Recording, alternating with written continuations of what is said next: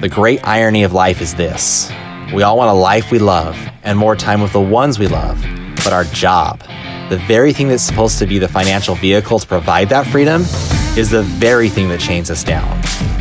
Do you think you have what it takes to rise above yourself?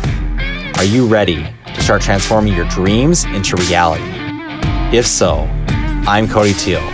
Welcome to the Finding Freedom Podcast, a tribe of dreamers and doers, rebels and fighters that are here to prove to the world you can have your cake and eat it too.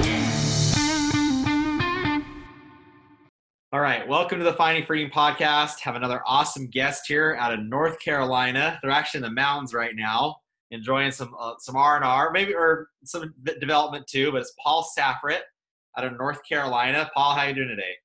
I'm doing great, Cody. Thanks for having me on, man. I really appreciate it. I'm excited to talk to you, man. Cool. Well, Paul, so you've been doing solar really well in the Carolinas, but for those of you those people that are the first time hearing your name, tell us a little bit about Paul. Yeah, so I've been in the industry going on 5 years now. What's kind of unique about me is I started a solar company while I was in college, ECU, go Pirates, where I was actually making portable solar systems. So I was wiring cells together, attaching them to inverters, charge controllers, really more for camping and tailgating, kind of just to get my feet wet, really learn about the industry. Sold a lot of advertisements. Then I hopped in for a Palmetto dealership, and now I help run a big brokerage. We work with lots of different installers here in the Carolinas and probably in about 13 other states as well. Okay, so you're in college, you're making these small solar things, whatever. Was that because you thought solar was cool, or because you're like, hey, I can make an easy buck doing this for tailgating parties? Yeah, so it was really more because I thought it was cool, man. It was really a light bulb moment, where finals are wrapping up. I'm studying for everything, just staying up all night, and then I live at the beach, so I wanted to make beach carts, like fishing carts that had solar on it, because then I get to live at the beach all summer and don't have to go have a real job. And that really snowballed as a part of the entrepreneurship program at ECU. Really did a lot of venture capital, seed funding type of stuff that definitely gave me a lot of encouragement and some finances to kind of keep pushing it forward. Okay, so how long did you do that? And then when did you decide to make the transition to bigger solar projects like residential? Yeah, so I did that for about 3 years, really just developed that up. And then once I graduated in May of 2018, just hopped right in the industry. Okay. I had kind of already done some interviews January, February of that year with different companies here in Raleigh, kind of all over East Coast, and found a pretty good fit with a Charleston-based company. And really, really enjoyed that. Had no real door-to-door experience. That was a lot of fun in those first couple months, just banging and slanging. But I found that since I had such a passion for it, the doors are just the doors. They are what they are. If you have a passion, that kind of really exudes through to customers. Yeah, so you went to college, you finished college, you started doing door-to-door solar. Were your parents or friends or anything a little bit questioning about that? Were they like, Paul, are you sure you know what you're doing? Or were they totally gung-ho, yeah, fire away, you're a young kid, just try it, see what happens? Yeah, it was definitely some hesitancy. You move back and live with my parents. I didn't want to be there. Obviously, nobody does. And I didn't make a commission check for probably 4 months. And it's just, if you don't hunt, you don't eat, and so it's I had some really supportive parents, and that was really great. But a lot of my friends are going out and working, a new tech job or a software developer or whatever. Nothing's guaranteed in this industry, but I like that hunger. I like that kind of changing environment. So what made it so you stuck around for 4 flipping months without a paycheck?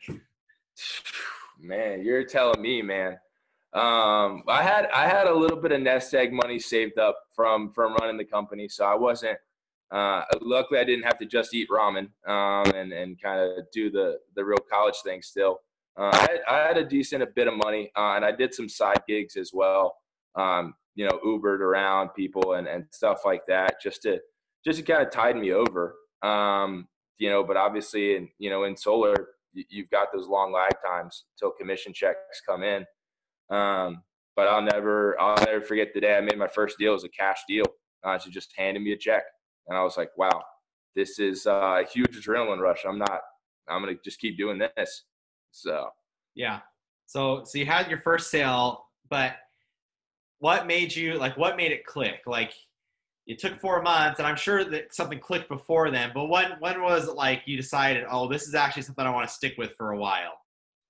Yeah, well, I think ultimately it's being that you can be an entrepreneur, right? And I knew if I quit, then I'd quit it on myself, right? Yeah, you feel beholden to a company, but if I threw in the towel, or if I stopped knocking that day, I quit on myself, and I had to look myself in the mirror, in the basement of my parents' house, and so I think it was really pushing myself, and I really had a great company culture with the first company I worked with that really did continue to push me really, really well. But I mean, those two things contributed to getting through that first hump, and now here we are. So getting through your first hump and getting on your journey, like, what were some key things that helped you, like, get momentum? Not like, was it more like the lead gen side, or was it more the like closing side, or both? Like, what were key milestones in your journey that helped you get momentum? Yeah, so I really do enjoy being in the house more, and I think that really does give you a lot of momentum. I'm really big on connecting on a relationship level with homeowners. Even if they don't do solar, I want to get to know them a lot, and I could really learn and connect to them, and that translates to deals. And once those deals started coming in, I was able to buy an electric car. So then that electric connection always reminds me of, hey, I've got to be out there prospecting for solar and getting it done. Cool. So you have your car helped. That's cool. What kind of car did you get? It's a BMW i3. i3 is nice. So I imagine when you pull up in that car to a customer's home, they're a little more like, oh wow, this guy's actually legit solar, dude, because he drives an electric car. Yeah. But also like bringing value to a customer, like helping somebody out, like define what that means, because everybody defines that differently, right? And that's why we have so many different companies. Is how someone brings value to someone's life is different. Like, how do you do that in your business, in your sales? Yeah, so sort of like we talked about before we hopped on this, I'm really big on networking and connecting people together. Okay. And I think that really was brought on from getting a degree in entrepreneurship, at ECU, and being tight knit in a small business scenario. And I almost look at each customer as a small business. What are some other assets that I can bring to them that help them be profitable, be successful, be happy? Whether that's a handyman that can come and fix things, or, I see that their wall has got crayons from their kids all over the place, and I have a painter come out, and paint the wall for them. Different little things like that, really connecting with those homeowners and bring value beyond just saving them some money with solar. I think that's really been big, and that pushes me to be accountable to those homeowners. Yeah, and you mentioned something there. You mentioned networking groups. Now, traditionally in solar, most of the time we go at it door to door, right? Because that's one easy, because we can say, hey, look, that home, it's got a really sunny roof. I'm going to knock on their door because they'll probably get solar. There's no disqualifications, right? Yeah. Or we pay for leads. But you said specifically networking. Like, what networking strategies do you use to help keep your business afloat? A lot of what I do is just networking with real estate agents, specifically mortgage agents, roofers, HVAC companies, people that are in the house with qualified homeowners. They're not working with renters of any kind. Typically, those people are focusing more on high-income individuals as well, people that could qualify credit-wise. And as I build those relationships with the agents, they really trust me with their business, and helping to continue to provide value for their their homeowners. So was that, now a lot of times I've heard a lot of people try to do that, but they kind of cap out because it's not like easy, like it's not easy money. Like not that door to door is easy money, but it's quick money. It's like I knock on the door, I see results. Was it like I talked to an HVAC person, I joined a networking group and I got instant leads? Was it that quick, or did it take some time to develop those relationships? It definitely takes a little bit of time. But what really holds true is that givers gain. The more value you can give, the more value you gain from those people. And I think it's the same in the house as well. The more value you can give to homeowners, the more genuine advice and kindness that you can give to them, the more deals that you're going to have come in your pipeline. But on a networking side, it definitely does take a while to build those relationships. It's not pass out a card and get 10 leads from everybody. You have to go and sit down and have coffee and, get to know their kids and their wife and sort of their situation. But once you do that, then that relationship really does open up, because we're all professionals and we're all out there to try to help each other make money. So. Yeah. So walk me through, let's say you're like with a real estate agent, and you're trying to get them to bring value to them, but also obviously you want to get deals. So like, what does that look like? Or what value do you bring a real estate agent? I mean, obviously they can bring you value by giving you a customer and selling them a deal, but how does that work? Yeah. So what I typically do is I go and do a lunch and learn with the entire office. So I'll go out and buy, a bunch of boxed lunches and come out and do a, 20, 30-minute presentation specifically tailored to how they can make more money when homes have solar on them. Okay. We specifically have several installers that use the Pearl certification so that the new appraisal is done and these real estate agents can see the documents. And it's really a win-win, because they can all list the home for more money, right? And they understand this industry. They have, a new sharp tool. But I don't come in there asking for business. I come in there educating and bringing lunch, right? I come in and just, have fun, kind of keep it light, and just say, hey, this is something you guys probably didn't know about. As you're going to run into it more and more, this is the good things to know. And then obviously now I'm an expert in that. And those guys continue to call me, as they come up with people that may be looking for a listing with solar, right? They may be looking for a great way to sell their house that already has it, and move into another house that we can come and put solar on. I think as far as when you do that effectively, you can grasp the entire office, which can be hundreds of agents, right?